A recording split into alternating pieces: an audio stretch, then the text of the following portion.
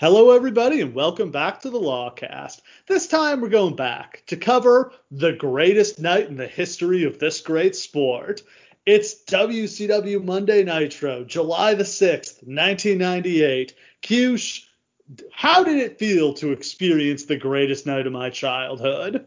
First of all, let me make something 100% clear. Like, if you go back in the archives and you listen to the Great American Bash 2007 show, which is the one with the Bobby Lashley versus John Cena match, you'll get to hear me, like, unleashed at my most fanboyish.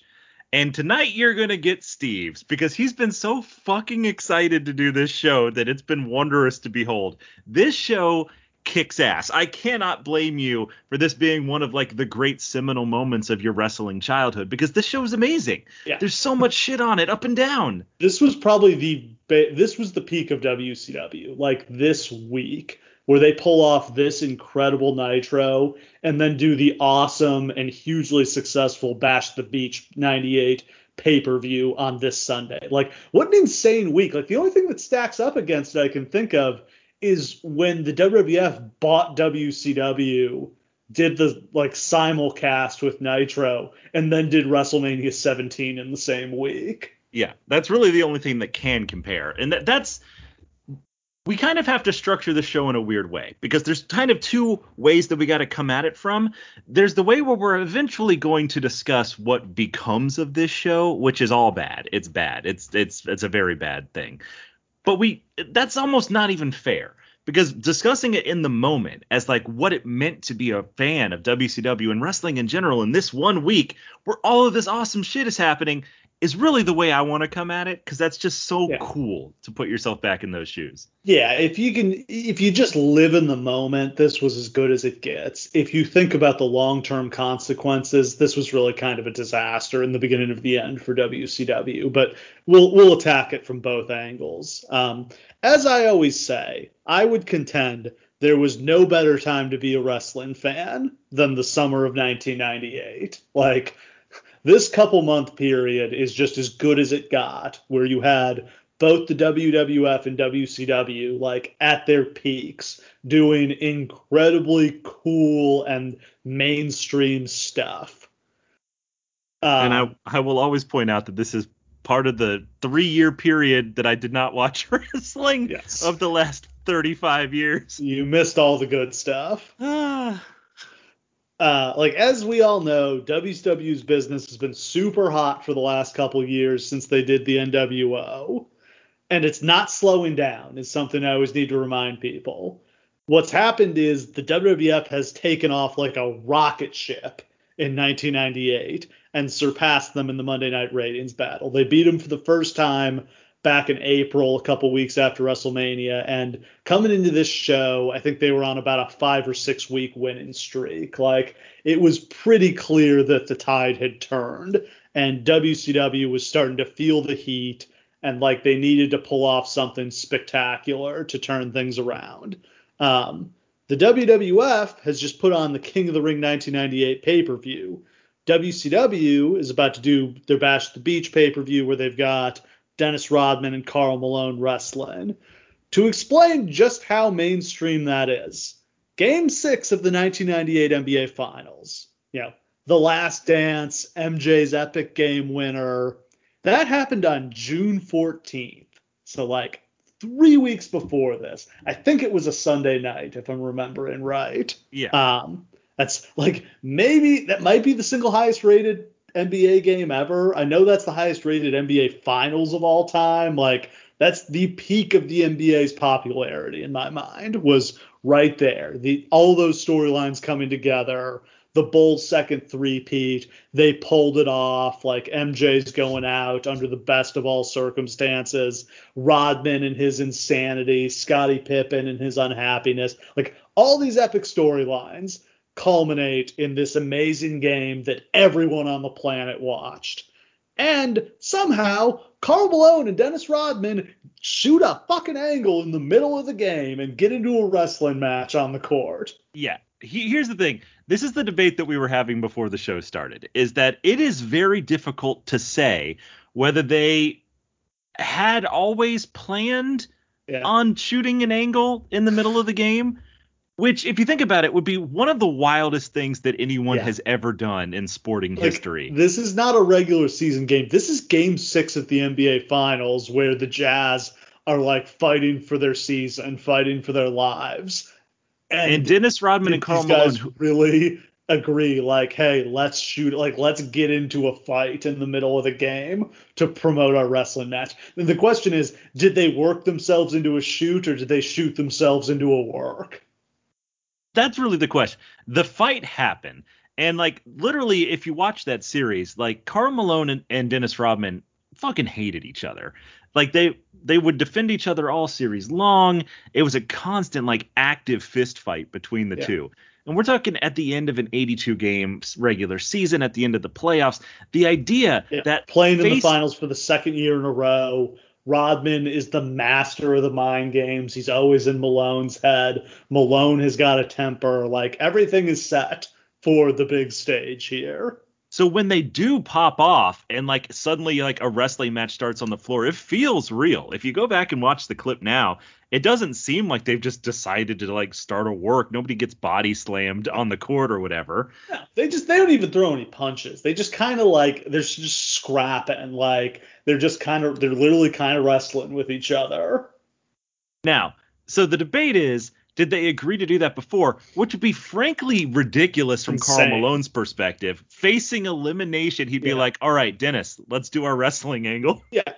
And I mean, not that the Bulls, Rodman was a key part of the Bulls, but if they both get tossed, like, that's clearly to the Bulls' favor. Like, the Bulls are going to be better without Rodman than the Jazz are without Malone. Malone is their star. Yeah, if Malone leaves, they lose, and that's the end of their season. No question. They've lost. Yeah. Instead, as it happened, I think Rodman got called for a flagrant, so it was actually like advantage Jazz. They got like a shot and the ball, but it didn't end up having a big impact on the game. Although, I mean, they called Robin for it. The game was, a 1 or 2 point game, so there wasn't a lot of room to spare.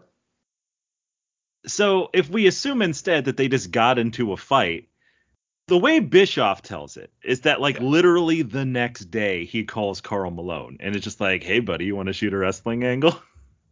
Because DDP and Karl Malone knew each other, because DDP wasn't he just, like, at the Jazz's games during the regular season that year? And Malone saw him in the crowd. Yeah, I think it was like Nitro was in Salt Lake City and DDP went to a Jazz game. Malone saw him in the crowd and threw up the Diamond Cutter sign. And then, like, had somebody from the Jazz, like, go get DDP and, like, bring him into the locker room so he could meet him. Like, again, this is 1998. Everybody watches wrestling. Like, these guys are mainstream celebrities. But it's just crazy to me. Imagine wrestling on this scale, where, like, the highest level of athletes see a professional wrestler in the crowd and mark out for them. Yeah, they're like, oh, that's so cool. DDP's here. DDP's like the 6th biggest star in this company. He's not even that big a star. They're like, he's over and stuff. But, like, no, he's nowhere near. Like, he's not Hogan. He's not Sting. He's not Goldberg. He's not even Kevin Nash. Like, it'd be like if you saw, like, Macho the Miz Man in the crowd and you had to stop running for a touchdown to be like, yo, it's the Miz. Yeah.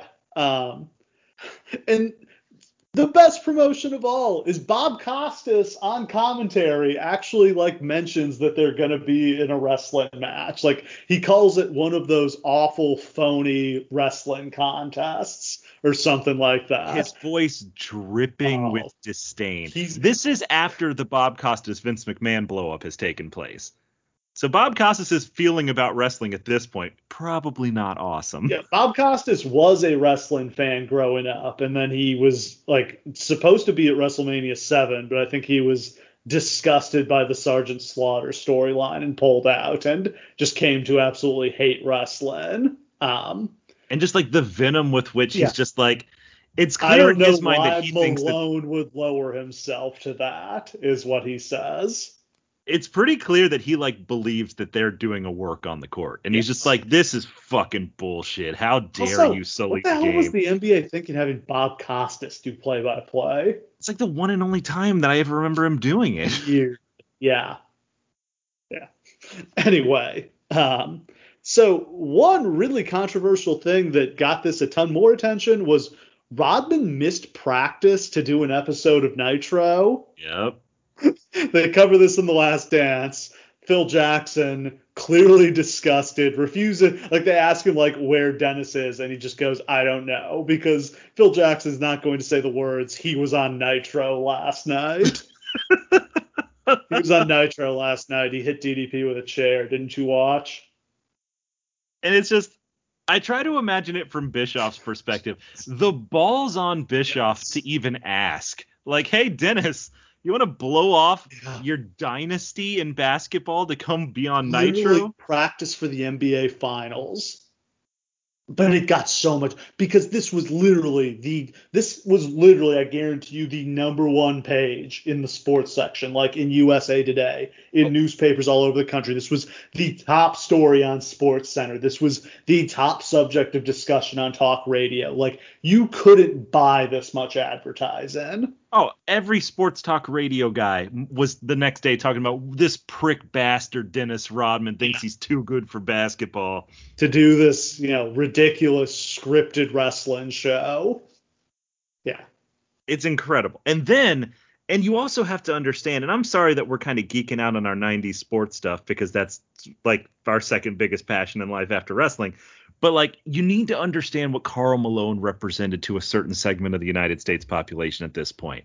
He was like the great savior. Like, he was like the clean cut, nice guy going against like the evil empire of the Jordan dynasty. If you didn't like the Bulls, like Malone and Stockton were like the purity of basketball opposing them. So the idea of like this ultimate evil in Dennis Rodman versus this ultimate good guy in Karl Malone was just written for wrestling. Of course, I'm unique as a Detroit Pistons fan. I think Karl Malone's, even at the time, as a young man, thought Karl Malone was a scumbag and, had a lot of affection for Dennis Rodman from his time with the Bad Boys. Generally speaking, the rest of us in the population didn't care for either team and hated them both. Yeah. I mean, I wasn't a Bulls fan because I was a Pistons guy, but, I was living in Southern I didn't like the Jazz. Like, those guys are all a bunch of uptight. Like, that's not my kind of team. I was living in Southern Virginia at the time, which is so far away from any team that it's irrelevant. And basically, like, the Bulls are the only team that existed. Like, I don't think that most people could have named another basketball team, but you could have named all 5 members of the starting lineup of the Chicago Bulls. People might have watched the Atlanta Hawks on the Superstation. Maybe. Just on another like 90s note, do you remember that the Bulls played the Hawks in a game at the Georgia Dome this season? I do. Just a little tie-in there. Yep. So Rodman paid WCW back by no-showing this Nitro. He was supposed to be on this show, and he didn't show up because he was on a bender. He was at Pearl Jam concert the night before, and they called him up on stage. He was shirtless, drinking wine straight out of the bottle, and like he was trying to sing along with Wonderwall and couldn't remember any of the words. I just want to point out that, like, while Dennis Rodman's whole life is basically one long story of self-destruction and misery, Dennis Rodman's life in 1998 seemed pretty fucking rad. Yeah. I don't know why I just said Wonderwall. That's not a Pearl Jam song. I wasn't going to call you on that, but no. Probably Even Flow, whatever. Even Flow, yeah, that would have been their biggest song. Yeah. So, for more context, King of the Ring 1998 goes down on June 28th. The next night on Raw, June 29th, Steve Austin beats Kane to win back the WWF title. That pops a monster 5.36 rating. That's the highest ever rating for an opposed Raw, and Nitro only does a 4.05. So Nitro gets buried, and that's for about the 5th or 6th week in a row. They've gotten absolutely smashed. Like, though again, that's still an amazing rating to be doing. It's not God, bad. would you kill to do a 4.0 rating today? Like you would have to sacrifice animals to a pagan god to get to a 3. They don't bother to report what the rating is anymore because it's so low. They just say the overall viewership instead. Like, yeah. But I mean, and that was really the thing. It's that WWE was growing the overall people who were watching wrestling. It wasn't just They weren't fighting over the same segment anymore. Instead of them both fighting over like a 4.5 total, they were fighting over a 10 total, which is like a totally different thing. Yeah. But like WCW really didn't need to panic because they were still doing amazing. No, and they have this huge pay-per-view coming up, and they have this huge Nitro at the Georgia Dome right after the 4th of July. They're going to do a massive house. Even like 3 weeks out, they've already sold 30,000 tickets. Like, this is going to be huge, record-shattering business. Now, a couple weeks out, they start promoting Hogan versus Goldberg as a dark match. And then, according to Bischoff, like, a week, like, I think basically the night after Raw did that huge rating, Hogan calls Bischoff and suggests that they do him against Goldberg on the Nitro and that he dropped the title to him. Lots of conspiracies surrounding this. Everybody kind of plays it off like, I don't know, like Hogan, what are they saying? Like, Hogan wants to position himself as the savior of WCW, so he wants to be in the main event here so he can claim credit for the huge house and the rating. I kind of always thought that it was more that Hogan knows that it's all going to be about him after the pay-per-view, regardless of what Goldberg does.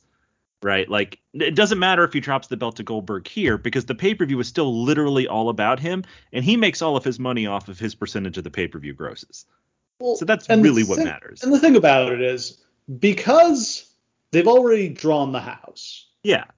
He could wrestle anybody here. Like, you easily could have just done him against DDP here, and that would have been a great, huge main event. And, sure. like, whether DDP could beat him or they could do a DQ, but, like, in any case, like, they're going to draw the house, they're going to draw the rating, and he's going to be in the main event, and he's going to be the hero. He's going to be the guy who swung things back. Like, I don't think, is it that insane to think, like, Hogan just, like, thought Goldberg would be a good champion and they could do really well in a rematch against each other down the line?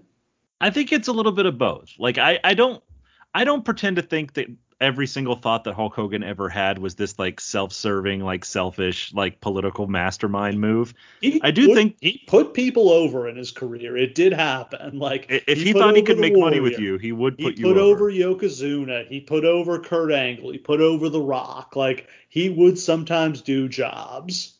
Sometimes he would also be a complete shithead. That happened too. They could have done him and Sting here too. That would have been a good TV. I guess there wasn't probably money in another pay-per-view main event between them, but that would have been a big TV match. It just wouldn't have really fit with their current storylines. I just really think that he thought that he could, if he dropped the title to Goldberg, the rematch would be gigantic, right? So like maybe you keep them apart until like Starrcade, then they get that win back, together. Brother. Yeah, I'm sure that's what he was thinking. That's just the way that Hulk Hogan always thought. Like, it's not crazy. Like, no. The belt always came back to Hogan. He was the guy here. And especially like he's thinking like, all right, I got this totally different thing going on. It's even bigger than the belt. Like I can ride this out for a little while. We can like do this Wolfpack versus Black and White thing. Meanwhile, Goldberg's got the belt. When I'm done with my shit, we have the rematch, big money, boom. Like that's just smart. That makes sense. Pretty just logical booking. So, like, why wouldn't he drop the belt here? Plus, he does get to look like the hero.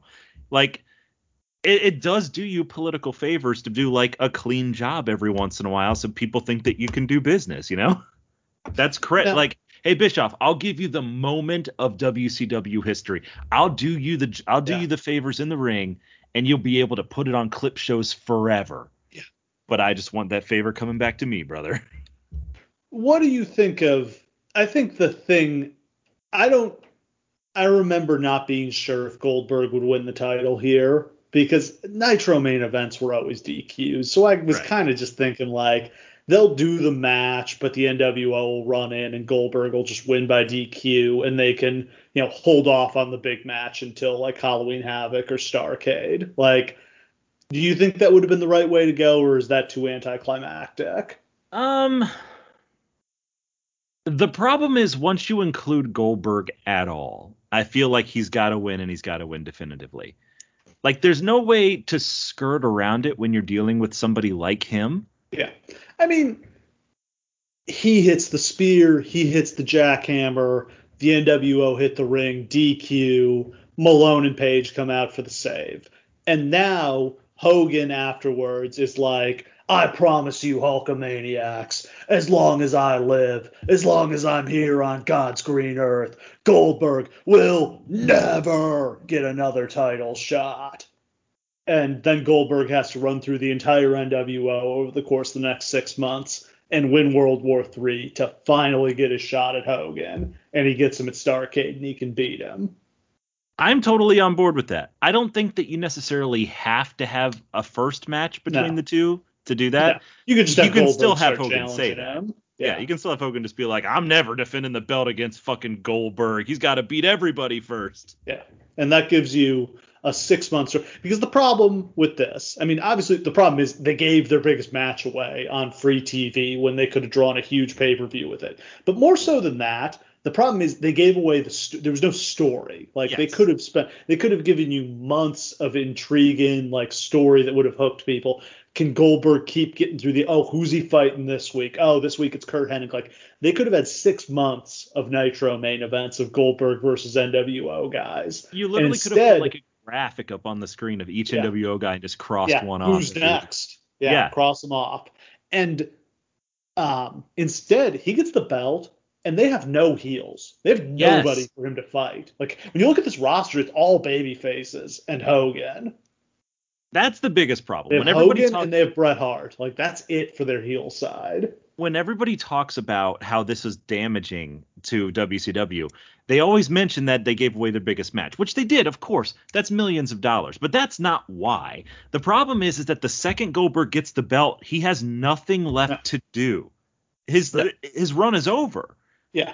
When you look at what he does after that on pay-per-view, at Road Wild, he's in a battle royal with the NWO guys in the Wolf Pack. He doesn't wrestle at Fall Brawl. That's when he was doing the thing with Jericho, and he wouldn't get in the ring with Jericho. He wrestles DEP, who's a babyface, at Halloween Havoc. I think he didn't wrestle at all at World War III. And then he drops the title to Nash at Starrcade. Like, it's an awful title run. One of the worst of all time. Like, and like, if it wasn't for the he's DDP not the match, same afterward. No, he can't be, because you've let all the air out. No. When he went, like, all of that building to Goldberg that you did, but not just Goldberg, all that building to Hogan that you did, all of like the heat that you layered and layered and layered and layered, you give it to Goldberg here, and then you just let it fizzle. Because there's nothing for him to do. If instead you wait until he's annihilated the NWO, he takes out Hogan, you have 6 months to build someone for him to work with next. Yeah. Whoever that may happen to be. Maybe it's the Wolfpack. Maybe it's something else. I don't know. Reposition your pieces so that you have some heels ready for him to fight. Instead, when he gets the belt, he has no challengers set up. Now, to give you Bischoff's case for this, here's what he said. WCW is primarily a TV company. They're trying to keep Turner happy. This is how they built the Nitro brand, by doing things you weren't supposed to do on TV. And this is how they built Nitro into this huge hot property that made the company millions and millions of dollars. Now, it's hard to figure out what they actually made because the financials are so complicated with the fact that the company, like they had that Turner owned the company and was just kind of giving them the time for free, but not paying them a rights fee. And this huge TV rating helped them draw the big buy rate for the pay-per-view, which I don't think there's any question that this was the strongest possible go-home show for Bash at the Beach. Okay, but that's bullshit, and let me explain why. That they've done stuff like this before on Nitro. What I kept going back to as I was thinking about this was the Lex Luger thing. Yeah. Lex Luger beat Hulk Hogan clean on Nitro to win the belt in the middle of the darkest hour, right? And like that let a little bit of the air off the heat. It was this big, awesome moment. But that's not the same as Sting doing it, right? Yeah. So like if DDP that's the counterpoint is why didn't Sting beat Hogan for the belt on Nitro? Why they like what's the justification for saving that for Starrcade? And I honestly think it's because as much as we keep like mentally fantasy booking out this Goldberg story, I don't think they had that plan. No, maybe not. But also, I think they just panicked because Raw was kicking their ass. Like when they got that rating for Raw, that Raw had done a 5.6, I think they were like, we got to do something to turn the tide here or we're done. I mean, there's realistically, like the huge rating here could not have been replicated by replacing Goldberg with any other wrestler. And I'm not going to pretend like it could. But like in terms of like the booking that they were doing at the time, if you just slot in DDP and he beats Hogan for the belt here, there's no difference. Yeah. And DDP can just drop the belt back to Hogan. Exactly. Like Hog Wild. Like that's totally fine. And then meanwhile, as soon as he wins the belt, Goldberg then could come out and be like, I want the belt. And he'd be like, no, get the fuck out of here. DDP is perfect for like the Dusty Rhodes quick title run. Like he's not a guy who's meant to be a long-term champion. He's perfect to like, get there, catch the car, and then drop the belt back shortly thereafter. Exactly. And he's basically like the Lex Luger corollary of like, he's basically at the same point on the card here that Luger was then. Yeah. So they announced Goldberg versus Hogan for this show on Thunder on July 2nd. So that's Thursday, and the show is on Monday. There's barely any time to promote it. Like, in a sane universe, even if you're doing this on TV, you would at least announce it the week before on Nitro to have a full week to promote it. Yeah, that's just crazy. Like, you're not getting one single extra paying fan, and you're also not really getting many other fans to watch the show that probably weren't already going to watch it because you didn't have time to let people know. Yeah, I wonder how many people tuned in not realizing they were going to get Goldberg versus Hogan. Like it was a Thunder on a holiday week, like at the beginning of a long holiday weekend, like right before the 4th of July. I'm sure a lot of people were on vacation. And you only found out if you listened to like a 10-minute J.J. Dillon monologue. Yeah, which the hell wanted to do that? I can't believe anybody didn't change the channel while that was going on. They just kept doing those over and over. The fact that he was ever an authority figure who got like 10-minute promo segments is what just an awful authority figure. There's so many better choices in this company. Like Zbyszko would have killed it in that role. Heenan's right there. Okay, so to get into the show, it's Monday, July 6th, 1998. 8:00 p.m. Eastern. This is when Nitro is 3 hours long and Raw is only 2. So Nitro's first hour is unopposed, and then the last 2 hours are head-to-head. We're at the Georgia Dome in Atlanta, Georgia. There are 41,412 people in attendance. Bizarrely, they actually undershot it on the broadcast somehow and announced 39,919. The only time that's ever happened in wrestling history. Dude, in the WWF, they would announce this is like 60,000 the way they do there. They'd be like, oh, there's 60,000 people here. Like, and somehow WCW undershot it. That first shot where they sweep the crowd. Like, I knew how big this was, and like I was still stunned. Like, this is unbelievable. 36,506 paid, so about 5,000 comp tickets. They sold out the configuration the stadium was set up for. They packed like every seat. The way this worked was they dropped a giant curtain, like basically at the 50-yard line of the stadium, and put everybody, in the U on one end, and then had seats on the floor too. So like, basically the stadium is about like the stadium. I think it holds like 70,000 for football. So like for wrestling with a small set, probably like 75,000 would be if you pack the whole thing. They had half of it. It looks great. It looks amazing. Occasionally you catch like that there's empty seats like up at the top, but for the most part, it's just a gigantic like WrestleMania sized crowd is what it looks like. I'm going to ask the question just because I'm curious as to what you would say about it. If they had given it a month of promotion. Oh, yeah. Could they have sold it out? Could they have sold out the Georgia Dome? It seems very likely to me. They'd already sold 30,000 before they announced the match. Like, they'd already sold almost all these tickets before they announced the match. Like, that's the biggest thing to emphasize is, like, Goldberg Hogan didn't draw this house. They were already tracking towards 40,000, like, people there before they even announced it. Yeah, Disco Inferno drew this house just as much as Goldberg and Hogan did. Like, Goldberg Hogan responsible for the giant TV rating, but like, yeah, they were already gonna like pack this place with 40,000 before this. They had done a Nitro at the Georgia Dome back in January, and I think it had done like 25 or 30,000. Like, this wasn't that uncommon. They would run a few Nitro Stadium shows a year. They would do like over 20,000 people.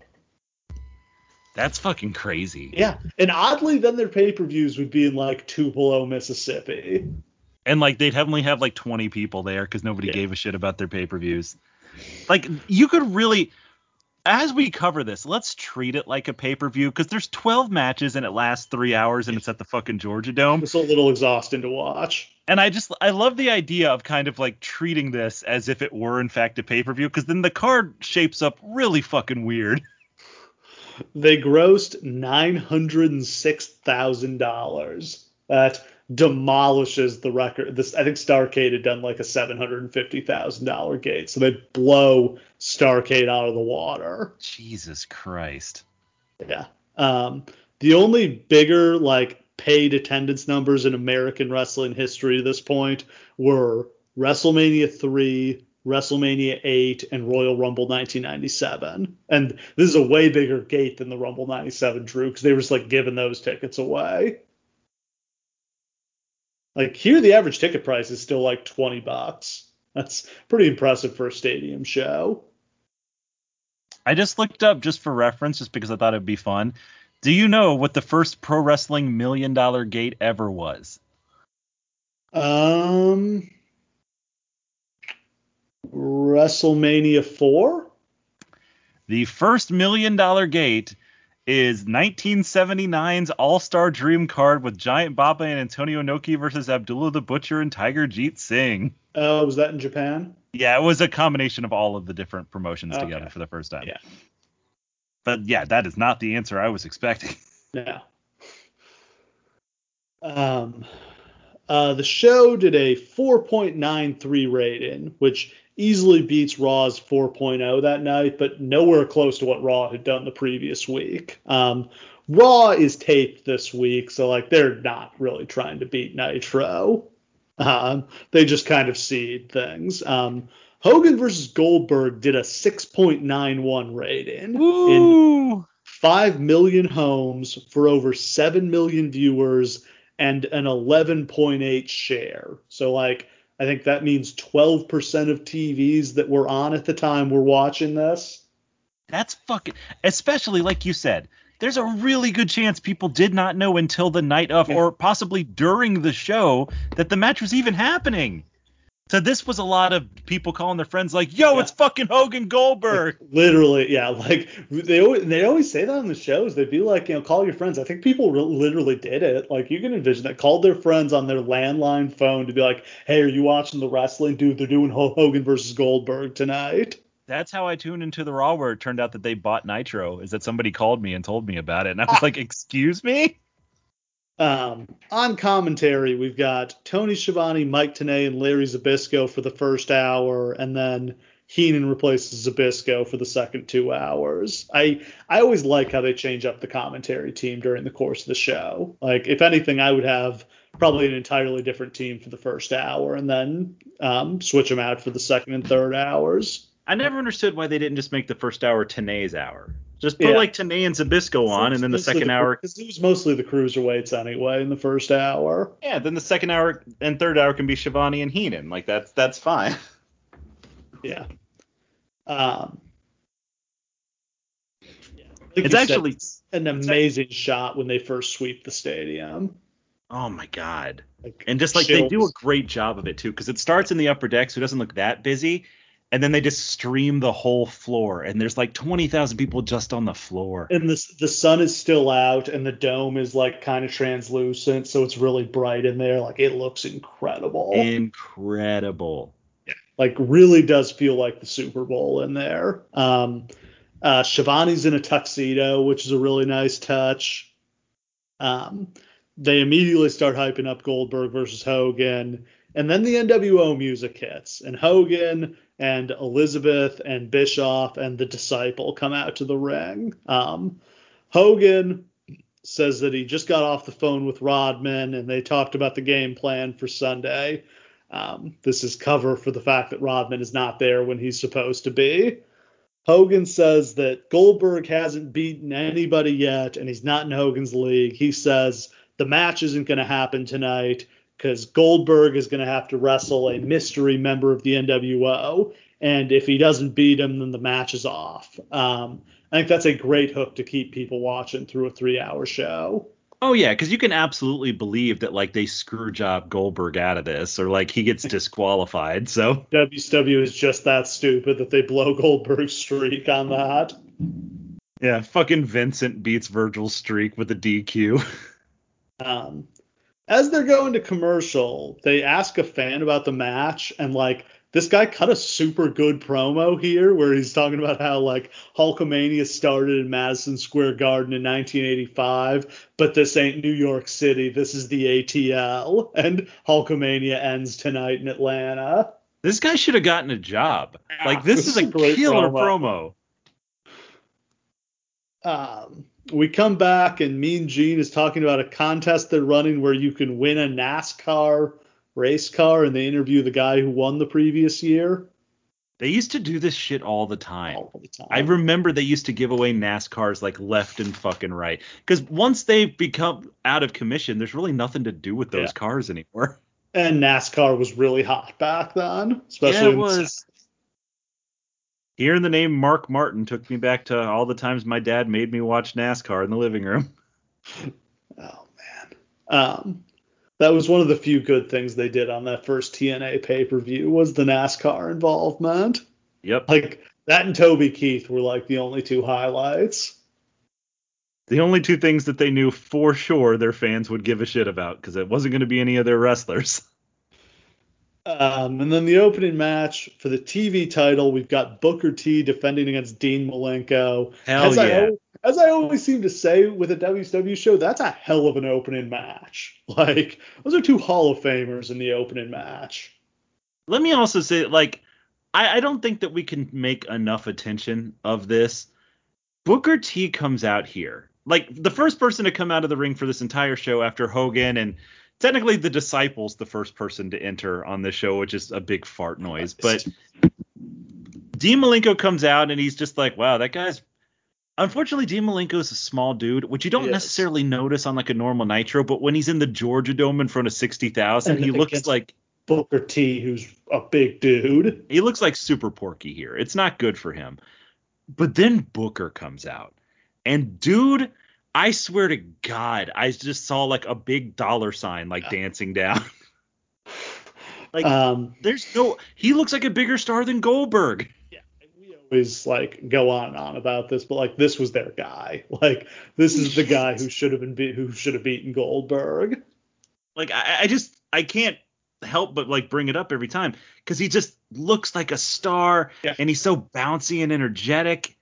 The fans are all raising the roof. And then on top of that, like he's a good promo. He's a really good looking dude. Like he's got a really inspiring life story. Like it checks every single box imaginable. And also he can work the lights out because like he goes like move for move with Malenko here. And it's, again, we harp on this too, but like if you've only ever seen Booker in the WWF, like you gotta see this Booker because he's so much like he was still athletic when he was in the WWF, but he's way better here before his injuries. I will go so far as to say that I've never seen anybody as like kinetic in motion as Booker was. And somehow his legs are like 6 feet long. Yes. And he can jump out of the gym. All of like the kicks and like stuff with his legs that he would do in WWF that like look kind of slow and whatever. In WCW, these like long legs with like tentacles will just come swinging out and smack people like off the top rope and shit. Superhero. It's ridiculous. When he did a missile drop kick, he'd clear the ring. He could have jumped from one side out the other. That's where the tiny WCW ring is nice, is it really does make these guys look larger than life. Yeah, for real. Like, I go back and forth on whether, but I do like that aspect of it, that it makes all of them look huge, that the ring is so small. And it makes the giant look like 8 billion feet tall. Booker's in control with his superior power. He hits a back suplex. He goes for the missile drop kick, but Malenko ducks it. Malenko goes for the Texas Cloverleaf, but Booker rolls him into a small package. Malenko hits a drop kick and then a crossbody off the top. Booker catches him out of the air and hits him with a sidewalk slam. then the Harlem sidekick and a flapjack. Malenko ducks another sidekick, hits a crossbody that sends them both out to the floor. Chris Jericho comes out with a mic. He talks some trash to Malenko and challenges Malenko to wrestle him tonight. That distracts Malenko for long enough that Booker hits the axe kick and gets the pin. Pretty good opening match, but like, man, it was only like 3 minutes long. I would have loved to see these guys get 10 minutes. Oh, again, there are 12 matches on this show. They fly through the matches. They're just getting guys out there, letting them do some spots, and then going home. Like, I appreciate keeping things moving, but when you got a 3-hour show, you can afford to give a match like this a little time. Also, as we go through this, just remember all the matches that they chose to put on instead of just giving more time to this match that they knew would kick ass. Like, you guys could have just fucking gotten out of your own way here. We go back to a shot of Goldberg warming up for his match. He's doing push-ups, like, elevated on chairs. This looks so cool. Like, Goldberg has one of the best physiques in wrestling history. We all know this. But, like, watching him do shit like that. Ridiculous. Like, not, like, an ounce of his, like, body fat on him. Like, literally, like, he looks insane. When we come back from commercial, we've got a pre-tape with Karl Malone sitting backstage. He complains that him and DDP drove all the way from Utah and Rodman didn't show up. He says he'll see Rodman this Sunday at Bash at the Beach. Pretty decent little promo here.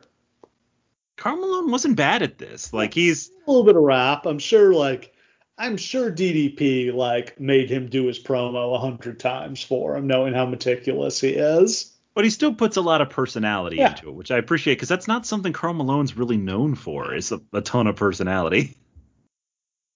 Then we've got Canyon versus Raven. Canyon jumps Raven in the aisle. They go in the ring. Canyon suplexes Raven on a chair. Saturn shows up and attacks Raven, and that's a disqualification. Disqualification in a Ravens rules match. Yup. Saturn hits Canyon with the Death Valley driver. The announcers say he didn't know who it was because they're supposed to be friends. I almost wish because they keep doing this in this segment. I wish they just kept going and going. Like, oh, Saturn's got Canyon in the rings of Saturn, but he doesn't know who it is. Just somehow, like, Saturn has, like, blind blood rage, like he's a barbarian. He has face blindness. Saturn sets up a table. He hits Raven with a splash, and it doesn't break because it's a real table, not a gimmick one. And it looks painful as shit, too. There's certain tables that are just kind of scary. Like, when you see one of those, like, old, like, really giant tables, like, set up at somebody's graduation party, and just like, I don't think I would want to move that thing. I think it would rip my arm off. This is one of them. This is like a door with legs on it. And he does, like, one of those ones that's, like, the most painful possible way to hit a table, which is, like, right with the top of your solar plexus, so it drives all the wind out of you. Then Canyon hits the flatliner on Saturn, and the announcers again say he didn't know it was Saturn. Oh, man, he must have thought it was Raven, except he doesn't look much like him. Yeah. A limousine pulls up outside, and Buff Bagwell and Judy Bagwell get out of it. Bagwell is in a neck brace and being pushed around in a wheelchair. This, I think, is the first time we've seen him since he suffered a legitimate neck injury against Rick Steiner on Thunder back in April. That was a really scary moment when it happened. They were live, and like he hit his head like going down on the Steiner Bulldog and just like didn't move for 10 minutes. We thought he was paralyzed. Now, what do you think of? Some people have said over the years that this was a huge missed opportunity for them because he could have come back as a pretty enormous babyface. Yeah, I think it was. I agree. Like, we'll talk about the reaction he gets later when he comes out. But like, as much as Buff Bagwell's a natural heel, like I think this was they could have made him a babyface with this. He gets a huge reaction when he comes out here. Like, imagine the reaction he would have gotten when he walked out instead of coming out in the wheelchair. Absolutely. And, like, at this point, too, isn't, like, Steiner's in the NWO now, right?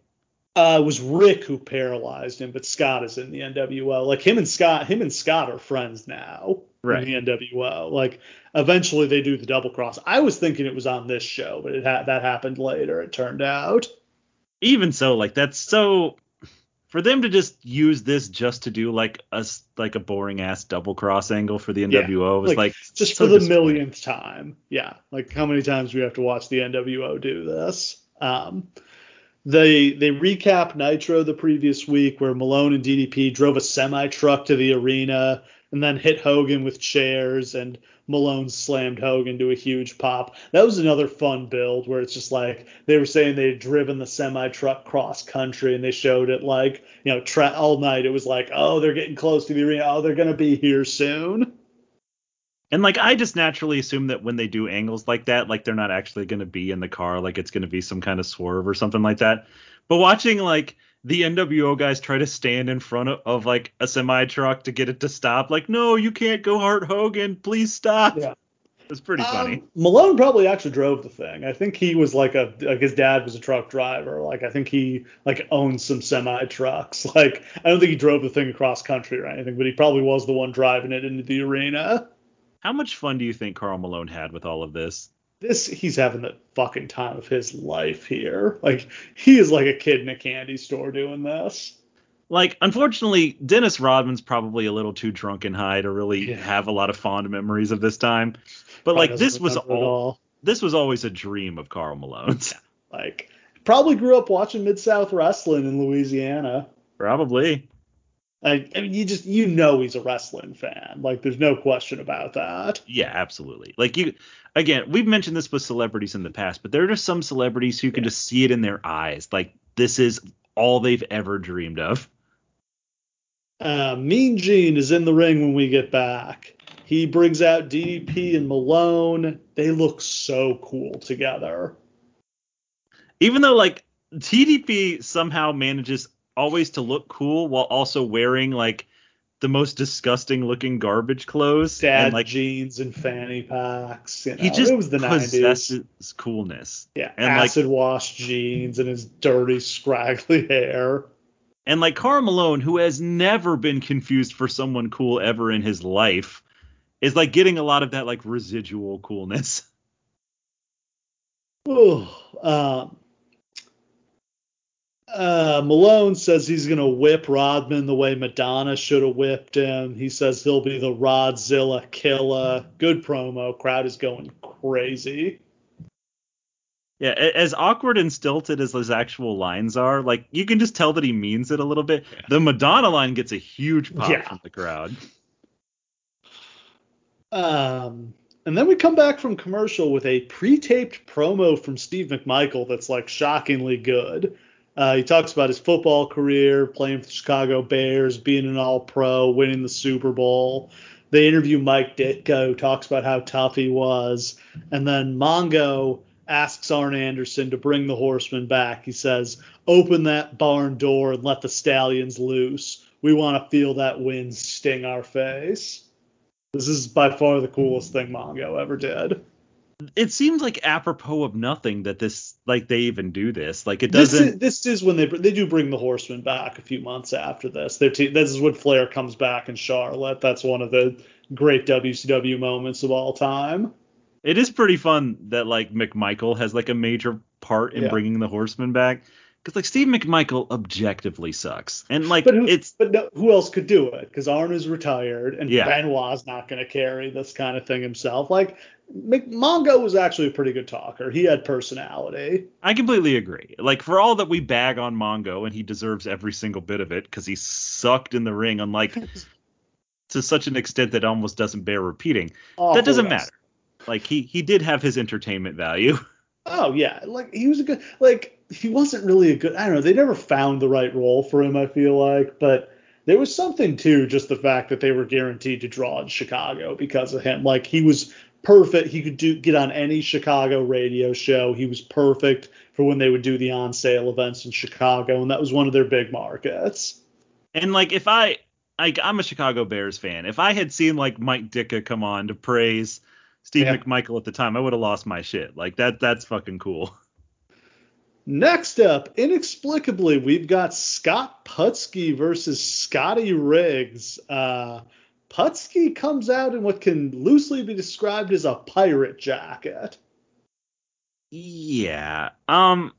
This is a match between two people who I frequently forget which is which, so it was very confusing to have them in the ring together. Yes. What the Riggs fuck was is the one point with of the eye this? patch. They're trying to get Putski over. But it's not. This is like 10 years after WWE tried to get Putski over. That was only a year before this. Oh, wait, no, I'm thinking of David Sammartino. Never mind. You're right. David Sammartino also shows up on some Nitros around this time. Jesus Christ. Just doing favors for old men left and right. Yeah, so of course Scott Putski is the son of Ivan Putski, who was a big star in the Worldwide Wrestling Federation. He worked in the WWF a little bit, like when they were starting the light heavyweight division.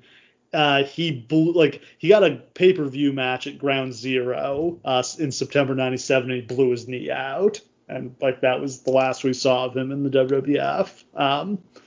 He gets the win after a couple minutes with a spine buster. Like it's an enhancement match for a guy who was never going to get over. He's got a nice look. He just doesn't have any charisma.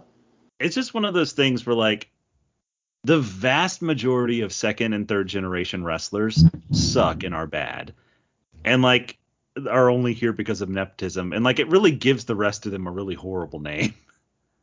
But it's just a wonder. Like if his name wasn't Putski, there's just no fucking way he ever gets a chance. Match, no. Yeah. They showed Goldberg's debut victory over Hugh Morris in September 1997. I love that they showed these Goldberg highlights throughout the night. I was only mad that they didn't show any Jerry Flynn highlights.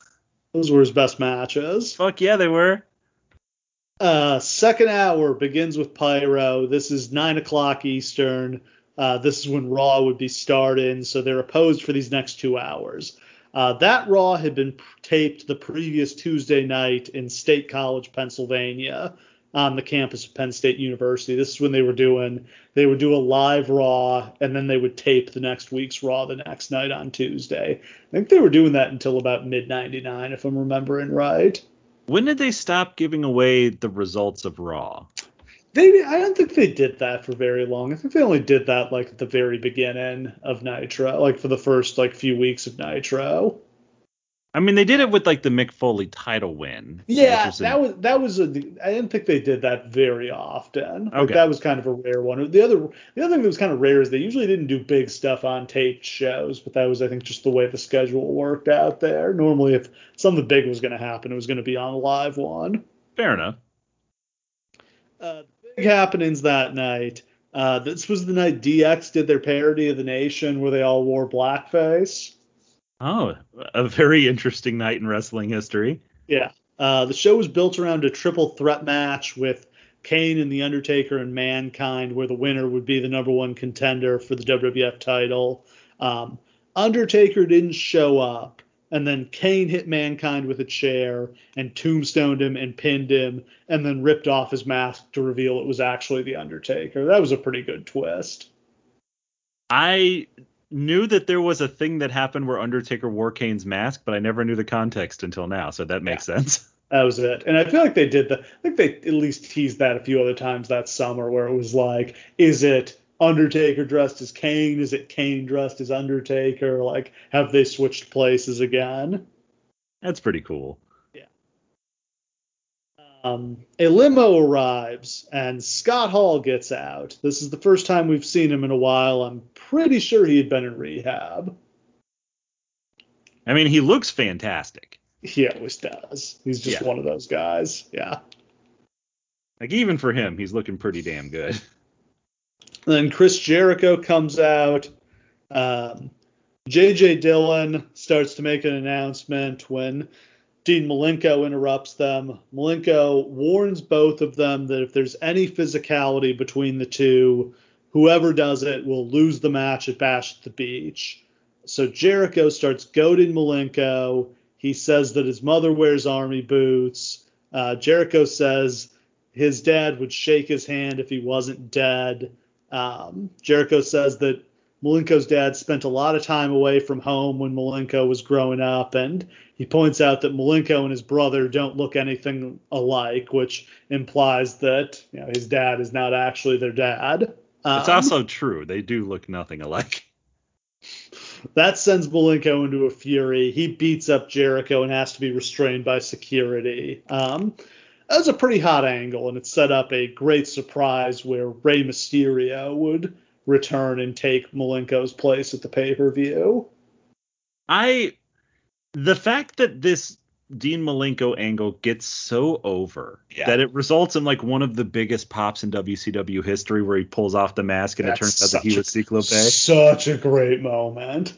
Like, but it's Dean Malenko could very easily be Scott Putski. He's a fantastic in the ring, but he has literally zero charisma, especially at this point. He gets some later. He had an intensity to him. Yes. Like, he was not a good talker, but there was just that silent, brooding, I'm going to kill you intensity that he had. And he had a credibility to him, which definitely made him like a good babyface when it came to like a shithead like Jericho. But this was the best program of his career. Him and Jericho had amazing chemistry. And it also just must be said that like that's how hot WCW is at this point. Yeah. That people who would never in a million fucking years become stars are just becoming stars. Then we've got Ultimo Dragon versus Chris Jericho. They wrestle for about a minute, and then Malenko shows up again and attacks Jericho for a DQ. Security once again shows up to restrain Malenko. Doug Dillinger and his crew of dudes in dad jeans. At least he didn't rip him off a cage and sprain his fucking ACL. Yeah, he learned his lesson. When we come back from commercial, we see that Malenko was arrested during the break. Fucking Stone Cold Dean Malenko. Yeah. He's the Iceman. He is Stone Cold. Then we've got, again, inexplicably, Johnny Swinger versus Chavo Guerrero. I always forget Johnny Swinger was in WCW. He looks like a gigantic asshole when he comes out. He also looks like he's approximately 4 feet tall and 100 pounds. Like, he does not look like he looks like an indie guy who just got a ticket and jumped the guardrail. He gets on the mic and he asks the crowd if they know who he is, and everyone yells no. Like, what did he expect them to say? He says he's the hottest young commodity in wrestling today. Fact, he is not. They gave him mic time in front of like 40,000 people. They're trying to get some young guys over. Chavo has been doing a crazy gimmick. He has to wrestle his Uncle Eddie at Bash at the Beach. He comes out with a hard hat for protection because Eddie cut his hair last week on Thunder. They have kind of a basic match that goes on longer than it probably should, and then Chavo hits the Tornado DDT to get the pin. He gets on the mic after the match, and he challenges Eddie to make their match at Bash at the Beach a hair versus hair match. Chavo Guerrero would later in his career actually become a pretty decent actor. Like, he would carry on like some really good storylines. His feuds with like Ray and Eddie were like really good and interesting. Boy, he is not doing any of that shit now. He's not a good talker here at all. My God. And they give him... But again, this leads to a great moment at the pay-per-view where he has to wrestle Stevie Ray before he can wrestle Eddie. And when he shakes Stevie's hand at the beginning of the match, he submits immediately. One of the smartest things in wrestling history, yes. And the crowd got it and popped huge when they figured it out. Like, I don't have any problem with Chavo. They're just asking him to do a character, which is fucking wildly different. To portray like a comedy crazy person is hard.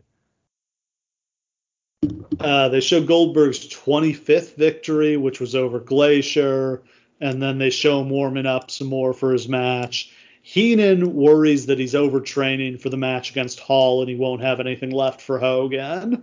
We should probably mention, like, Heenan is night. He's amazing he is here. So in the camp of Goldberg, and it's weird because he's like the only babyface I ever remember hearing Bobby Heenan root for. That made me love Goldberg even more, though, that even Heenan liked him. Yeah, and it's mostly just that Heenan fucking hates Hulk Hogan and wants him to die, which is something that we all understand. Sense.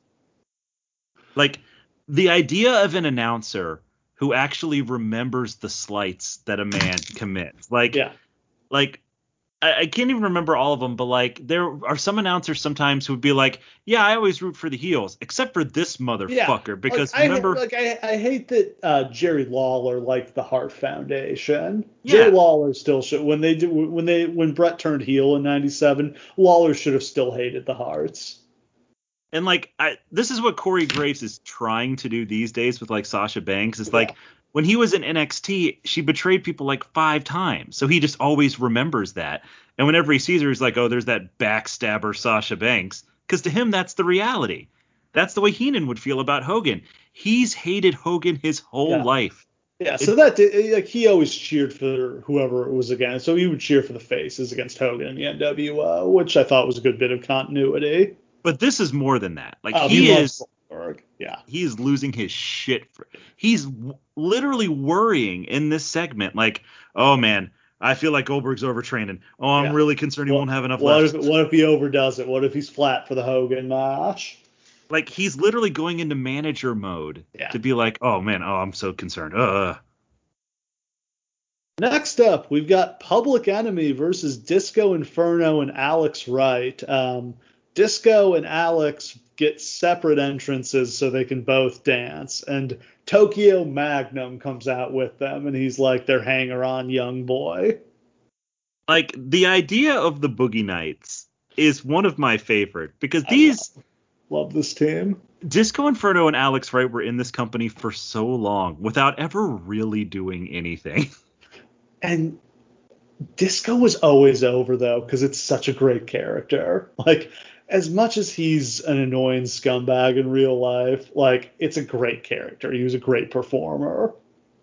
It's such a perfect character to sell to people who don't know your product already. Yeah. Like you don't have to know anything You about get Disco it. As Inferno soon to as get you it. hear the music and see him, you get it and you hate him. Yeah, he's like the ultimate house show wrestler, right? Because like you don't need to know who he is. And Um, Alex Wright never got over even for 1 second his entire career, but I love him. the Alex Wright dance is the single greatest dance move that's ever been invented. Have you ever done the Alex Wright dance in public? No, no. I fear what would happen if I did that. I have. I've done it at many weddings. I'm just gonna put that out there. Oh, the announcers. So then the Public Enemy come out in yellow Braves jerseys. I've never seen these before. The Public Enemy suck, Yeah, and they look like some bunch of jabronis. And I feel horrible saying that because they're like, but for people who are like so seminal in like the history of the time, like you can't tell the story of the Attitude Era without mentioning the Public Enemy. But holy God, they suck. the time they got stiffed by the APA. Yeah, they did. Um, the announcers talk about the main event and say they'll stay with it until it ends, and that's always been their policy. Fact, that was not always their policy. There were multiple times they cut off main events while they were in progress. I do love them feeling like they have to say that that's always been their Yeah, policy. Just blatantly, yeah. just say like, And the fact that they feel the need to say this, just be like, no, we're not going to fuck you over this time and go off the air while the match is still going, like we did with Sting and Hogan. we promise. But like you could even sell it even more by being like, this time we have clearance. We're Yeah, not going off the air no no, matter what. we are staying with this match until we have a finish. Because that would put it over more. Um, so the Public Enemy is trying to put the guys through tables. Tokyo Magnum makes the save. Wright and Disco go to walk out. So Grunge and Rocco stack the tables, and then they do their Swanton bomb move through both tables on Magnum, which I would not volunteer to take. Yeah, that he does not look like 300 he's having a pound good time. dude, yeah, coming down on you like that after he's springboarded off the ropes. Then Disco and Wright sneak back in and they hit Public Enemy with trash cans, and that's a disqualification. Like, we can't. Why can't we get a finish to this match? Like, why do we have to have so many DQs on TV? Who are we protecting here? Yeah. Like, what's the point of Oh this? God, we can't beat Disco Inferno. Yeah, fucking Alex Wright can't take a pinfall loss. Okay. Then Mean Gene brings out Buff Bagwell, who's an Atlanta native. His mom wheels him out in the wheelchair to a huge reaction. Gene says Bagwell nearly died in intensive care. Bagwell says he loves Atlanta. Talks about not knowing if he was going to live or die and thanking the fans for their support. He says he's thankful just to be able to feed himself at this point. He says he's done with Scott Steiner in the NWO. He thanks his mom for her support, and he says he's buff and he's still the stuff. Like I said, at some point after this, they do a thing where he brings out Rick Steiner and like they reconcile, but then Scott Steiner shows up and jumps Rick, and like Buff acts like he's fallen out of his wheelchair, but then he pops up and poses and it's a heel turn. I thought that happened here, which I was like, oh, I can't believe they blew this moment, because this is a great moment. It is a great moment. And like it further reinforces that they did not have to do that stupid bullshit turn later on, because he gets over huge as a babyface here. And I think he would have been over and ever. Like, and you can really milk it too. Like, I don't, if I'm understanding things right, he was not at, he didn't need to be, like, he could walk. He was fine. Like, he just, I think it was just a stinger, it turned out. But like, he needed some time off to recover, but like he was fine at this point. Like they were faking the wheelchair thing. Like imagine the reaction when he walked out the next time instead of being in the wheelchair. Or like, what if you do the thing where like he and Rick Steiner reconcile, and then Scott comes out, knocks him out of the wheelchair, and then like all hell would have broken loose. Yeah. And then, like, you could set up a match. They went for the cheap heat. It got a lot of heat when they did it, but, like, after that, nobody cared. Yeah, the long-term heat is what you should be aiming for, and they get none of that. And then Buff is basically irrelevant for the rest of his career. Like, this was his one shot to be, like, a next-level star. They showed Goldberg's 50th victory, which was over Rick Fuller, and Goldberg versus Hall is next. We come back for Pyro. We've hit the 10 o'clock hour. 1 hour left to go in the show. I do wish this had been a 2-hour show. Like 3 hours, as we've seen with Raw the past 10 years, is way too much. That's the first thing. Like when you asked me like what I thought of the show, the very first words out of my mouth were, this was an unbelievable 2-hour show spread across 3 hours. Like there's not 3 hours worth of shit here. No, you could have cut half these matches. You should have cut half. At least half of the matches on this show don't exist for any real purpose. Like or you could have combined a couple of them to like just get a couple of storylines in at the same time. You didn't need to do it this way. Next up, we've got Scott Hall versus Goldberg. U.S. title is on the line. Goldberg needs to beat Hall here to get the shot at Hogan. Hall comes out first. He's looking cocky as ever. Goldberg comes out to a huge reaction. Like, obviously, the Goldberg chant is piped in, but the crowd is going wild. It is very funny to me that they pipe in that Goldberg chant, because they don't really need to. No, and they're not chanting Goldberg, but they're still popping enormously for him. And it's the most obvious piped in chant imaginable, because it's so perfectly in sync, like no chant would ever be. And when you look at the crowd, you can see like there's a few people chanting Goldberg, but not nearly enough to make it that loud. Yeah, it did feel cool, but it was not really necessary. Yeah, it's just basically part of his pyro. Is like, this is the part where we put in the fake Goldberg chants. They lock up. Goldberg throws him across the ring. Hall starts to work on Goldberg's arm, but Goldberg overpowers him with an STO. The crowd is so into him, it doesn't matter. But man, is there's so many times you can see Goldberg is lost in the ring. It is. There are multiple times where you can see Scott Hall literally thinking, like, what the fuck am I supposed to do with this guy? Trying to position this massive, out of control beast. Especially on this night, because he's so hyped up. Jacked up. Like, not a lot of people have wrestled in front of a crowd this big, but yeah, like, just imagine walking out there in your hometown, like, your entire family is there, you're going to win the world title in front of 40,000 people. How jacked up he'd be. And he was always a guy who would get a little too into it and, like, hurt himself and his opponents. The Ultimate Warrior parallels are obvious, but incredibly, yeah. There's like a moment right towards the beginning of the match where Goldberg throws Hall into the ropes, and then he comes after him to do a clothesline, but he gets there way too fast. Like Hall hasn't even hit the ropes yet, and he's clotheslining him. And he knocks him down. You could just see the look on Hall's face like, fucking hell, I'm just going to try not to get injured. Yeah. Hall tries to slam Goldberg. Goldberg overpowers him with a huge slam. Hall dodges a charge into the corner, hits a back suplex, but Goldberg kicks out at one.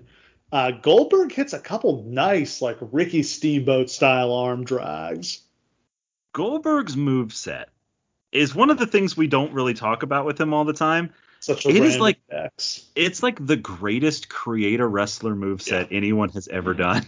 Just like, oh yeah, roll through leg grapevine, sure. Like, I don't know, like press slam into like a choke slam spine buster. Yeah, I could do that. Like super kick, sure. Anything he wanted to do, and like people didn't do that. Scott Hall's moveset in this match is kick to the gut, punch, pose. Oh, he'll just bust out a random backflip sometimes. He was doing like cruiserweight and MMA shit at a size where like nobody his size in wrestling at this point was doing any of this stuff. Like not even close. They weren't even trying to. Yeah, and like the MMA stuff is kind of weird, but it's just kind of cool. Like it always feels weird when you would like take a guy down and get him in an arm bar or like a leg lock, but it was just kind of cool that it was something you just so wouldn't expect from him. And that's the thing, is all it really is just incredible that like it was different. Everything about Goldberg was different, even though the booking was booking we've seen a million times before. Hall bails out of the ring and calls for reinforcements. The Disciple and Vincent come down, but Malone and DDP show up and hit them both with chairs. Hall hits a clothesline. He signals for the outsider's edge and sets up for it, but Goldberg gets out with a huge backdrop. Yeah, then he hits a spear and a jackhammer for the pin. Great carry job by Hall. Like, he made Goldberg look awesome here. Like, to the point where, like, you really realize as this is going on, like, man, they should have made this, like, an angle. Like, again, this could have been a pay-per-view match. Like, this would have been a totally incredible pay-per-view match. This could have been a title defense. This could have been... You realize how huge Scott Hall is when he's in there with Goldberg and he's a couple inches taller. It's one of the great things, unremembered things in wrestling history is that Scott Hall's like 6'7". And like no one ever talks about it. He's as tall as Hulk Hogan. It's just he spent so much time hanging out with Kevin Nash, you didn't really realize it. Yeah, he's like, he looks next to Kevin Nash like the 1, 2, 3 Kid looks next to him, but that's not fair. Everyone looks that way next to Kevin Nash. Then we've got Juventud Guerrera versus Psicosis, which is some pretty impressive talent for a cool down match. I have trouble remembering where either two of these guys are in their like arc in WCW. It just kind of lost his mask a couple months before this, so he's getting a push. They gave him a pretty nice push after he unmasked. I think this is like right after he beat Reese, who was 7 feet tall. Yeah, and this is right at the beginning of the Juice. Yeah. Like this is before it becomes like Vince Russo gets a hold of it and it becomes like a Rock parody. But like, I have so many fond memories of the Juice, Juventud Guerrera. They do some impressive dives, and then Juvi hits the 450 splash for the pin. The Flock comes down, and they beat up both guys. If I'm remembering right, this is just a continuation of Juvi's feud with Reese. They just had him beat Reese. They're just having him beat guys way bigger than him, and Reese is gigantic. I mean, that's cool. I mean, give him a Giant Slayer gimmick's pretty rad. They show Goldberg beating Raven for the U.S. title. I love that match. That is one of the craziest crowd reactions I've ever seen. That's another one that kind of felt like it could have been a pay-per-view because Raven had so much heat at the time. Everybody hated Raven. Yeah, and that was, again, they could have stretched that out for several months by having Goldberg have to run through the entire Flock. Like around Bash, this is probably about when he should have won the U.S. title. Yeah. Like, they should have just done all of this slower.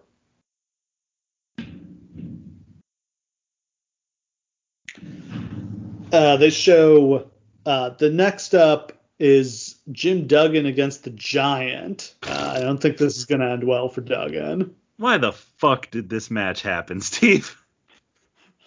Good win for the Giant over a legend. Is it Jim Duggan? in 1998. Duggan at one point goes to do his knee drop, but the Giant just like blocks it with his giant hand. I've never seen anyone block a knee drop with their hand before. It's It was cool. terrifying. Giant then hits a choke slam and gets the pin. Giant gets on the mic and calls out Kevin Green, who shows up in like shorts and like white boat shoes and clotheslines the Giant out of the ring. Like, this is some serious, like, Ric Flair circa Straight 1992 shit. Straight off the golf course. Yeah. Then we got Jim Neidhart against Diamond Dallas Page. Jim Neidhart. Again, there's some people getting checks on this show just as favors. Like, stealing money every time he cashes his check. Holy shit. Like, why couldn't you just combine? I don't know. Like, DDP did not need to have a match on this show. He's already been on it like 5 times.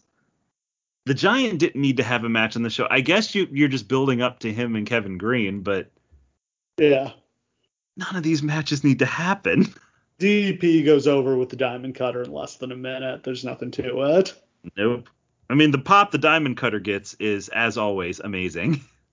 They show Goldberg's victory over Conan at the Great American Bash, and then the Wolfpack come out. We've got Sting and Nash as the tag champions, and they've also got Conan and Lex Luger with them. Conan gets on the mic, starts to do his thing, but then the Flock show up to interrupt. Is the Wolfpack the coolest stable you've ever seen or the lamest? Ooh, that really depends on which person the camera's on. Like, Nash and Conan are super cool. What do you think of red face paint Sting? I think it sucks. Have you ever seen him with his super trashy goatee? I have. Where he looks like Mephisto? Yeah. It's not good. And Lex Luger, like, in his black jeans trying to be cool, super lame.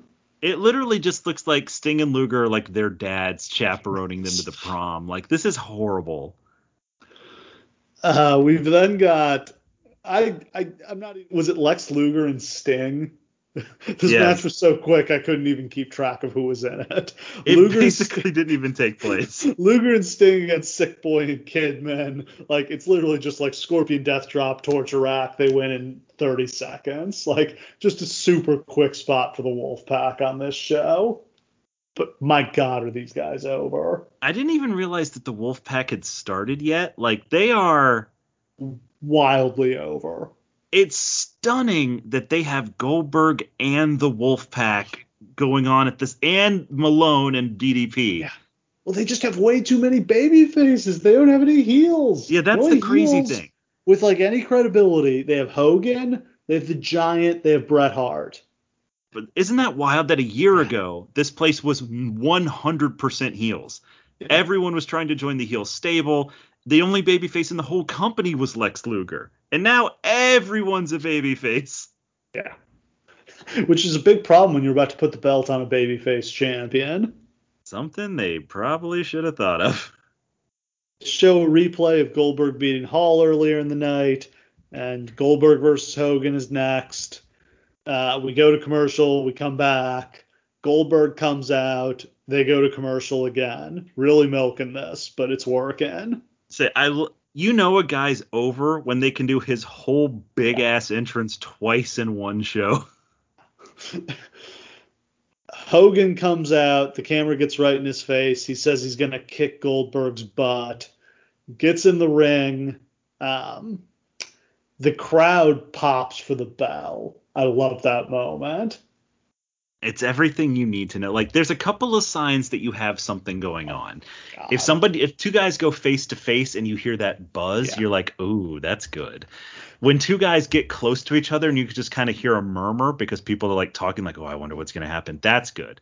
If the bell rings and people pop just for the existence of this match, you've got legendary shit, ladies and gentlemen. Do you remember when they did the Shield and the Wyatt family? Yes. And the crowd was literally chanting, "This is awesome," just when they both first got in the ring? Yeah. They chanted "This is awesome" to the concept of the match before it started. Tenay says that many people would say WCW is currently third in the pecking order behind the NWO Hollywood and the Wolfpack, but that Goldberg could turn that all around tonight. And he's not wrong, because, yeah, when you look at WCW at this point, it's pretty thin. They've got Goldberg and DDP, and that's about it. I do find it interesting that it's just kind of assumed that Goldberg's part of the WCW shit. I don't believe he had ever really made a statement on that. He's never spoken, to my knowledge. Yeah. So they're just like, oh man, this guy's for Team WCW. What a great win for WCW. As far as you fucking know, he's with the WWF. You don't know shit. Goldberg overpowers Hogan. Hogan trips Goldberg and wears him down. He gets the weight belt off and he whips Goldberg with it. Goldberg recovers. He gets the belt away from him, but he throws it away rather than using it. That gets a nice pop. Yeah, it does. Goldberg hits a shoulder block. Hogan bails out to the floor. Goldberg follows him out. Hogan hits him with a chair. Hogan slams him. He hits a leg drop. He hits another leg drop. Hennig comes down to the ring, but DDP and Malone follow him down. Hogan covers after a third leg drop, and Goldberg kicks out. Meanwhile, on the floor, Malone hits Hennig with the diamond cutter. Gigantic pop. How long do you think he trained to hit that diamond cutter? Page must have made him do it 500 times before he could do it on TV. You're not going to fuck up my finisher on live television. Do it again. Yeah. At this point, in the back of your mind, you're still wondering, what if they fuck Goldberg? But even you're just wondering, like, what if all the NWO guys run in and he wins by disqualification? See, my assumption, if I had watched this show live, which I didn't, would have been, oh, of course they're going to fuck Goldberg. Like, this is Nitro. They're not going to switch the fucking title here. Seems insane. So, like, I would have just been, like, waiting for, like, oh, this has been a lot of fun. But, like, okay, here comes the fuckery. Hogan is distracted by what's going on the floor. Meanwhile, Goldberg has popped up and is setting up for the spear, and the crowd is going insane. Just the act of him, like, bending his knees and stalking Hogan, and the crowd goes wild. It's special, man. And, like, Hogan's milking it like only Hogan knows how to do. Hogan finally turns around. Goldberg hits him with the spear. At this point, Heenan just takes over the commentary. Like, yeah, nobody says another word for the rest of the time. Yeah, Heenan is just taking us home from here, and he's like, now finish him off. This is your career on the line. This is it. You gotta get him now. At some point, I think the only thing that Tenay said, or that Shivani says, is they're gonna pop. They're gonna go wild when he gets him up, and then he gets him up. I think that was Heenan. Oh, was that Heenan too? Yeah, I think that was Heenan. Shivani gets in a nice line when they sign off, but yes, yeah, like, that's true. Heenan's just like, get out of my way, I got this one. And he does. This is one of his best calls ever. Yeah, he sets up for the jackhammer, and yeah, Heenan goes, this place is gonna erupt when he picks him up, and of course it does. It does indeed. He gets him up, he marches around the ring holding him up. Heenan is screaming like, no, slam him. You got to do it now. He hits the jackhammer. He gets the 1, 2, 3. Goldberg wins. One of the biggest pops I've ever heard. It's a pop of catharsis. It's not just that, like, the guy that they love won the title. That's awesome. Finally, somebody finally beat Hogan, vanquished him. Didn't just beat him, dominated his ass. In 5 minutes. Yes. Like, it feels like the reign of Hogan is over, even though it's not at all. Like, that's not. Yeah. It never ends. But can you imagine if this exact match in this exact way had happened at, like, Starrcade? And it's like, it almost is like a refutation of the Sting fuckery that wasn't nearly as good as we wanted. It does feel like a make good for Sting, because this should have been what they did with Sting. Like, Sting should have just destroyed Hogan and tapped him out with the Scorpion. I mean, and Hogan never would have done this. What if it had literally just been spear jackhammer? What if it had been like the Brock match? If Hogan had been smart, that's exactly how he would have done it. Because all you could have said was like, I wasn't ready. I just turned around into a spear. What the fuck? Yeah, exactly. You could have done the whole like the NWO guys come out before the match, and then Malone and DDP show up and fight him off, and while like Hogan's distracted and the match starts and he turns around and Goldberg spears him. And yeah, that gives him the perfect out. He's like, oh, that wasn't fair. Like I wasn't ready. The referee didn't let me get in position. Like that was bullshit. I should still be the champion. The NWO guys come sprinting back towards the ring once they realize what's happened, but it's too late. Yeah. Goldberg's the champ. Yeah, the crowd reaction is crazy, and like the cheers just don't stop. It just goes on and on for minutes and minutes. People are on their feet just like screaming into the sky. Like it's something that you just don't see. It's a perfect moment. Like there are a few truly perfect moments in wrestling history. In as much there's so much wrong surrounding this one that it gets lost that this is one of them, but it's beautiful. Goldberg grabs both the U.S. title and the world title to celebrate with them both because he's now double champion. And now it's impossible not to think of him as the Ultimate Warrior because the last time Hogan did a job this definitive was exactly the same way. Yes. The only thing we're missing is Hogan doesn't like hand him the belt and then steal all his glory as he sadly walks to the back. He should have. I'm sure he crossed his mind. He should have just tried to recreate the Warrior moment here.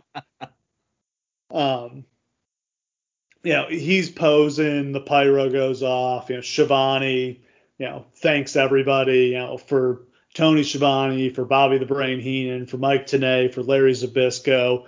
Good night, America. Goldberg's the champion. And that's such a beautiful moment because like the way that he says it, it sounds almost like all is well with the world. Yeah. It's like the series finale. Like this feels like we're closing the book, like on the NWO here. Of course we're not, and that's part of the problem. Again, you could do this exact same commentary, this same match, this same everything in exactly the same way in the main event of Starrcade, and it would have been perfect. And no one would have had anything negative to say about it. Yeah, and then Hogan actually could have gone away for a while because right now they've got all this stuff. They have all this stuff for Hogan after this.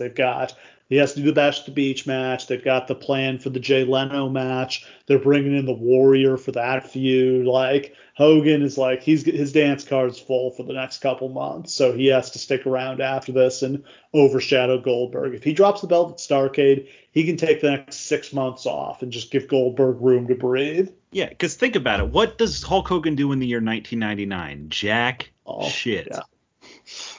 Yeah, nothing good. And it's just, it's hard for me not to dwell on that. Like as much as we said that like we're just going to be in the moment, we're just going to talk about how beautiful this was, and it was.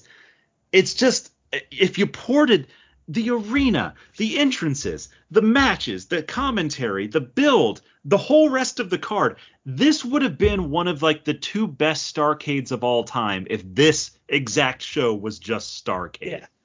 Yeah, and think of the Starrcade you could have booked this year with like Hogan against Goldberg, Sting against Bret Hart, Hall against Nash, like Steiner, basically, and most of it's just like the card they did at Halloween Havoc instead, like Steiner against Steiner. Like you could book an incredible card, and as hot as they were, they probably should have booked the Georgia Dome for Starrcade and tried to sell the place out. I think they could have properly promoted. Like, of course, like all this did was prove that, like, hey, wait, maybe we can actually do that. Let's give it a shot. Why not? Yeah, they sold 35,000 tickets in like 6 weeks here. Like they didn't there was no special promotion here other than they were promoting Goldberg versus Hogan as the dark match. But with 6 months of promotion for Goldberg versus Hogan, the end of the NWO. Yeah.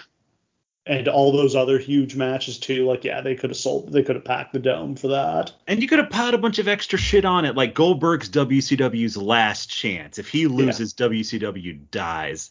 Yeah. The NWO gets to take over Nitro if Hogan wins. And like you could do that believably because he feels like the last chance. Yeah. Everyone else has had their shot at Hogan and lost. Yeah. This is our last hope. This is our last dance. This is our last chance. For love.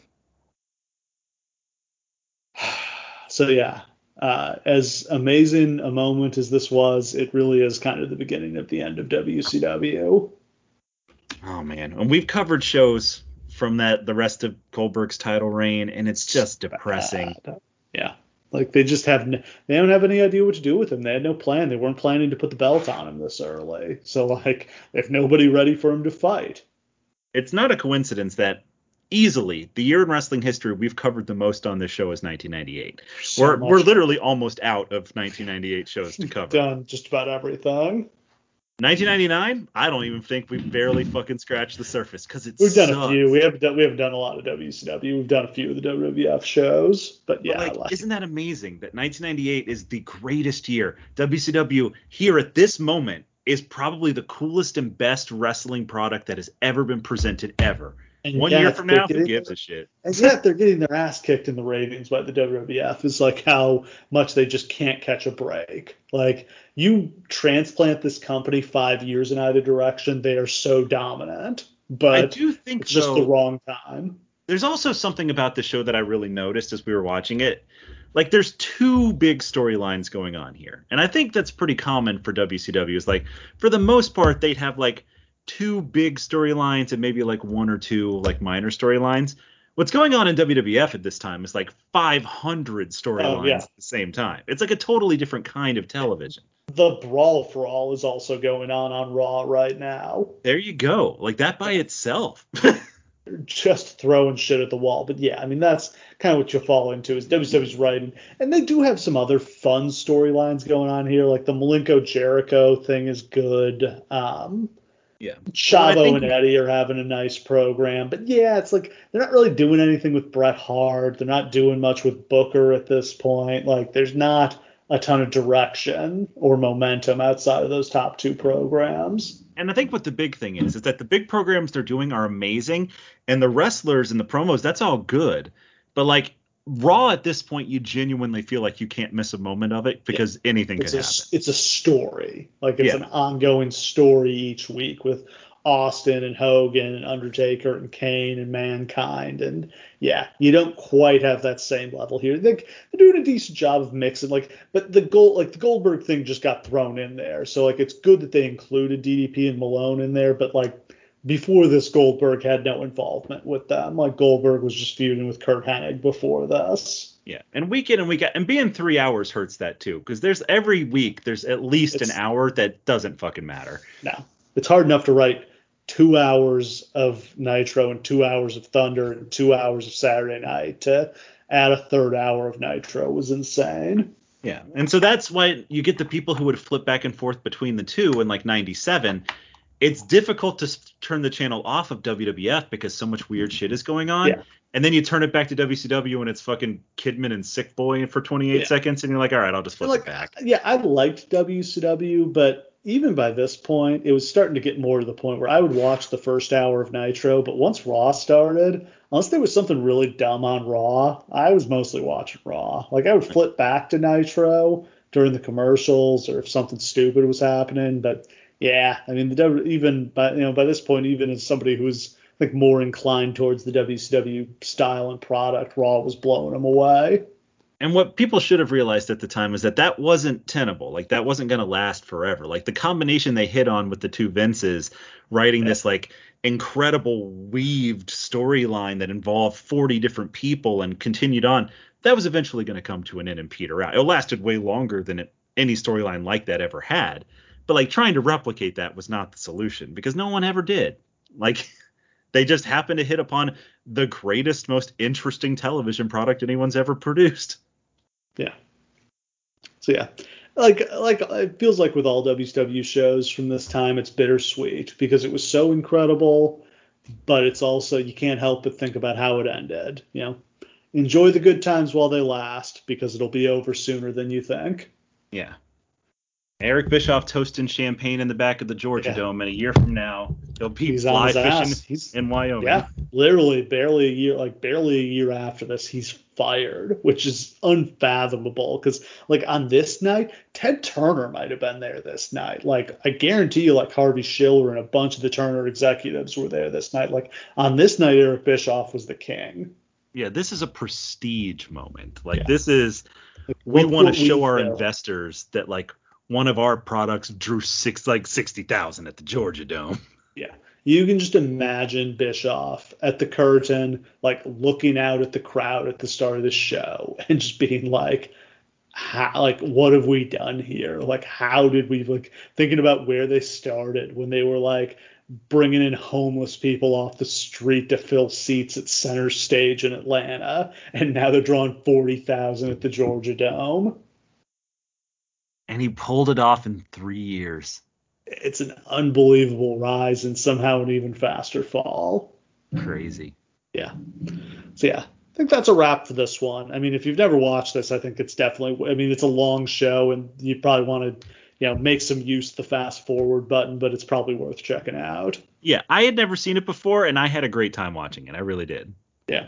I mean, I'm sure everybody's seen the Goldberg Hogan match, but they really do a great job of building to it with all the stuff they do. Like, they really do make it special. Yep. Oh, next time, something that maybe is not quite as special. We're going to be covering Beach Blast 1992, returning to the Bill Watts era of WCW. And we've got a very Bill Watts main event as the Steiner brothers take on Terry Gordy and Steve Williams, the so-called Miracle Violence connection. Yes. Yeah, if you want to see some really big dudes hitting each other really hard, that's a match for you. Just slapping slabs of meat. Yeah. We've also got Sting versus Cactus Jack in a no disqualification match. That's a fun one. Yep. Cactus Jack said up until the time where he wrestled Shawn Michaels at Mind Games, this was the best match of his career. Yeah, that sounds right. And Ricky Steamboat versus Rick Rude in a 30-minute Iron Man match for the U.S. title. There are two 30-minute goddamn matches on this show. That's and a Bill 20-minute Scotty Flamingo match. Yeah, plus Scotty the Body Flamingo against, I believe, Brian Pillman for the light heavyweight title. Yeah. And the Dangerous Alliance in action. All that and more next time on the Lawcast. Thank you for listening. We'll see you again next time.